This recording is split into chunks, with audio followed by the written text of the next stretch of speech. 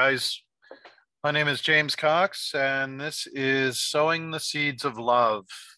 It's a podcast about spiritual journeys. Um, you may know me from my already existing podcast, Human Insights with James Cox. This is a little bit different in terms of the content that we'll be talking about. My intention here is really to look specifically at kind of different people's spiritual journeys and to just walk further down that path. Um, Today, it'll just be me talking, but by and large, what I'll be doing is actually talking to other people and listening to their stories and having them kind of share insights that they've come across in their incarnation. So, a little bit of background. This is actually, I did something similar to this previously. It was called Jim and Betsy's Excellent Adventure. And Betsy and I were together for 8 years. And I found it really useful. We're no longer together, but I actually found going back and listening to it useful and had a lot of benefits in terms of lessons to remember and carry on going forward. So, what I wanted to do is just continue that kind of a journey um, on my own. So, kind of the goal is to look at different people's spiritual journeys. Ram Dass said, we used to think that there was a method to becoming enlightened, but the truth is we all got here by no one path. Everybody's path is different. And so in that way, it's relevant, and I think it's important to know that other people are both going through the same thing and going through it differently. And it's we're not alone in this, and we all have things of value that we can share to each other. So a little bit of background on me. My spiritual journey, I guess, started really when I was in college. I took a philosophy course, and in the philosophy course, we read Elaine Pagel's Gnostic Gospels. And I found it really, really interesting. I didn't really have a firm spiritual background. We went to Sunday school and whatnot when I was a kid, but really didn't go to church. But Gnostics, I felt, were on a good path, on the right path, and really it was very, Gnosticism really focuses on like an individualistic relationship with God, instead of one based on an institution, which that's kind of my take on things. And it's also very, very spiritual, but also very knowledge based, very experiential. So that was kind of the seed, and the seed kind of, stayed planted for, 20 years probably, because there's no Gnostic churches per se to participate in. So I kind of kept it to myself and, kind of went on this journey, I guess, internally.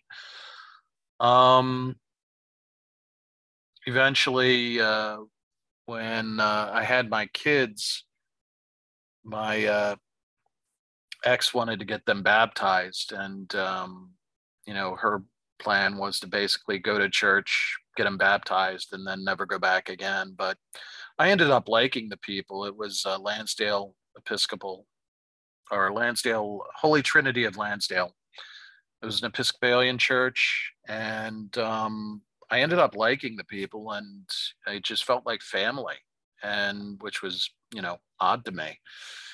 And so I kept going back, and I actually kept taking the kids with me, and they seemed to like it too. And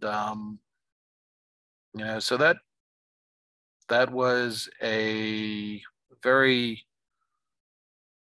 pleasant experience. It really fostered community, I thought. Um, the group of people that we had there. Um, I worked on the vestry with the group for a couple of years. So it kind of got me to thinking more in terms of how do you grow things like this? How do you grow churches? How do you get people to be, more interested in spirituality? But we had a lot of good experiences there. Um, Eventually ended up getting divorced, and Holy Trinity actually ended up closing a couple of years ago. Um, the but probably the main thing that happened for me was, 8 years ago, Betsy and I got together, and um, she introduced me to Ram Dass. And Ram Dass, I didn't know who that was at the time. And it opened up a new world. And, I listened to a lot of his talks on CD in the car while I was driving around. That was kind of my introduction. And I just loved his voice. I loved what he said, and I could almost immediately relate to what he said. And, you know, part of his story is, in the 60s, he and Timothy Leary were taking LSD, and the LSD basically opened him up to understanding that there was another level of consciousness that, in normal life we're not aware of. So for him, LSD was a gateway to, figuring out like why spiritual things happen, why do we go down this path. And it took him on a path to India to, basically find Neem Karoli Baba Maharaji, who became his guru. And but some people are turned off by the drugs. I found, for me, it really doesn't affect me. I've never done drugs. I've never been interested, but I can understand how that creates um, baggage for people. Um, Hopefully, people can look beyond that and hear the words beyond that. Um, but I found his insights really helpful in terms of understanding the world and being able to kind of come up with, a view of society that is positive. And that's difficult to say. And, today when we have so many difficult things going on. But so what does that look like? I'm a firm believer in karma. I think that what we do affects what happens to our heirs and to our future incarnations and to the rest of society. So, it's always better to do the right thing rather than the wrong thing. And, try to sow those seeds of good karma, for better experiences down the road. Right now we're fighting climate change, or, are we fighting climate change? We're experiencing climate change, but it seems like a lot of people, a lot of businesses are hell bent on just not giving a damn and just carrying on sowing seeds of bad karma, which are going to afflict future generations and really harm, people going forward. We need to change that. We need to collectively change that. Another aspect that comes up in terms of when you look at things from a more Hindu point of view, as Ram Dass does, is reincarnation. I believe in reincarnation. That's kind of my point of view. I feel like I've had other incarnations, and when you're with other people, you can kind of see or feel when you have shared time together. It's like you kind of intuitively know things about each other, even though they've never come up, and there's just that knowingness that kind of echoes through time. It feels like. Soulmates. I mean, a lot of people think that you have one soulmate. I don't think that. I actually think we have hundreds of soulmates, and that soulmates. These are people who have gone through other incarnations with you that you kind of touch base with as you go through other incarnations, and so you have these kinds of shared experiences with. Um, Maybe in different lives you play different roles. Maybe in one life, you know, we were, family, related to each other. Next life, maybe you're the person that's going to kill me. In the next life after that, maybe we're lovers. It roles change, but the souls are basically eternal and take on different incarnations, and we go through different classes, different curriculum, from life to life, but basically over time we do the dance with each other, and we kind of share those experiences. And so this has really kind of informed how I live my life. In the work that I do socially responsible investing. My primary goal is to fight fossil fuels and the funding of fossil fuels, divestment. I'm a big fan of existentialism. I think you need to take responsibility for what you do, your actions, your choices, and that there are obligations in terms of when you make choices, there are consequences. Um, a great book in that regard that influenced me early on, I think, was Sartre wrote a book called The Age of Reason. And I really, in my life, have not read a lot of novels, but I read that one and it really made an impact. So I recommend that. And it's all about existentialism and that aspect of choices that you make affect consequences.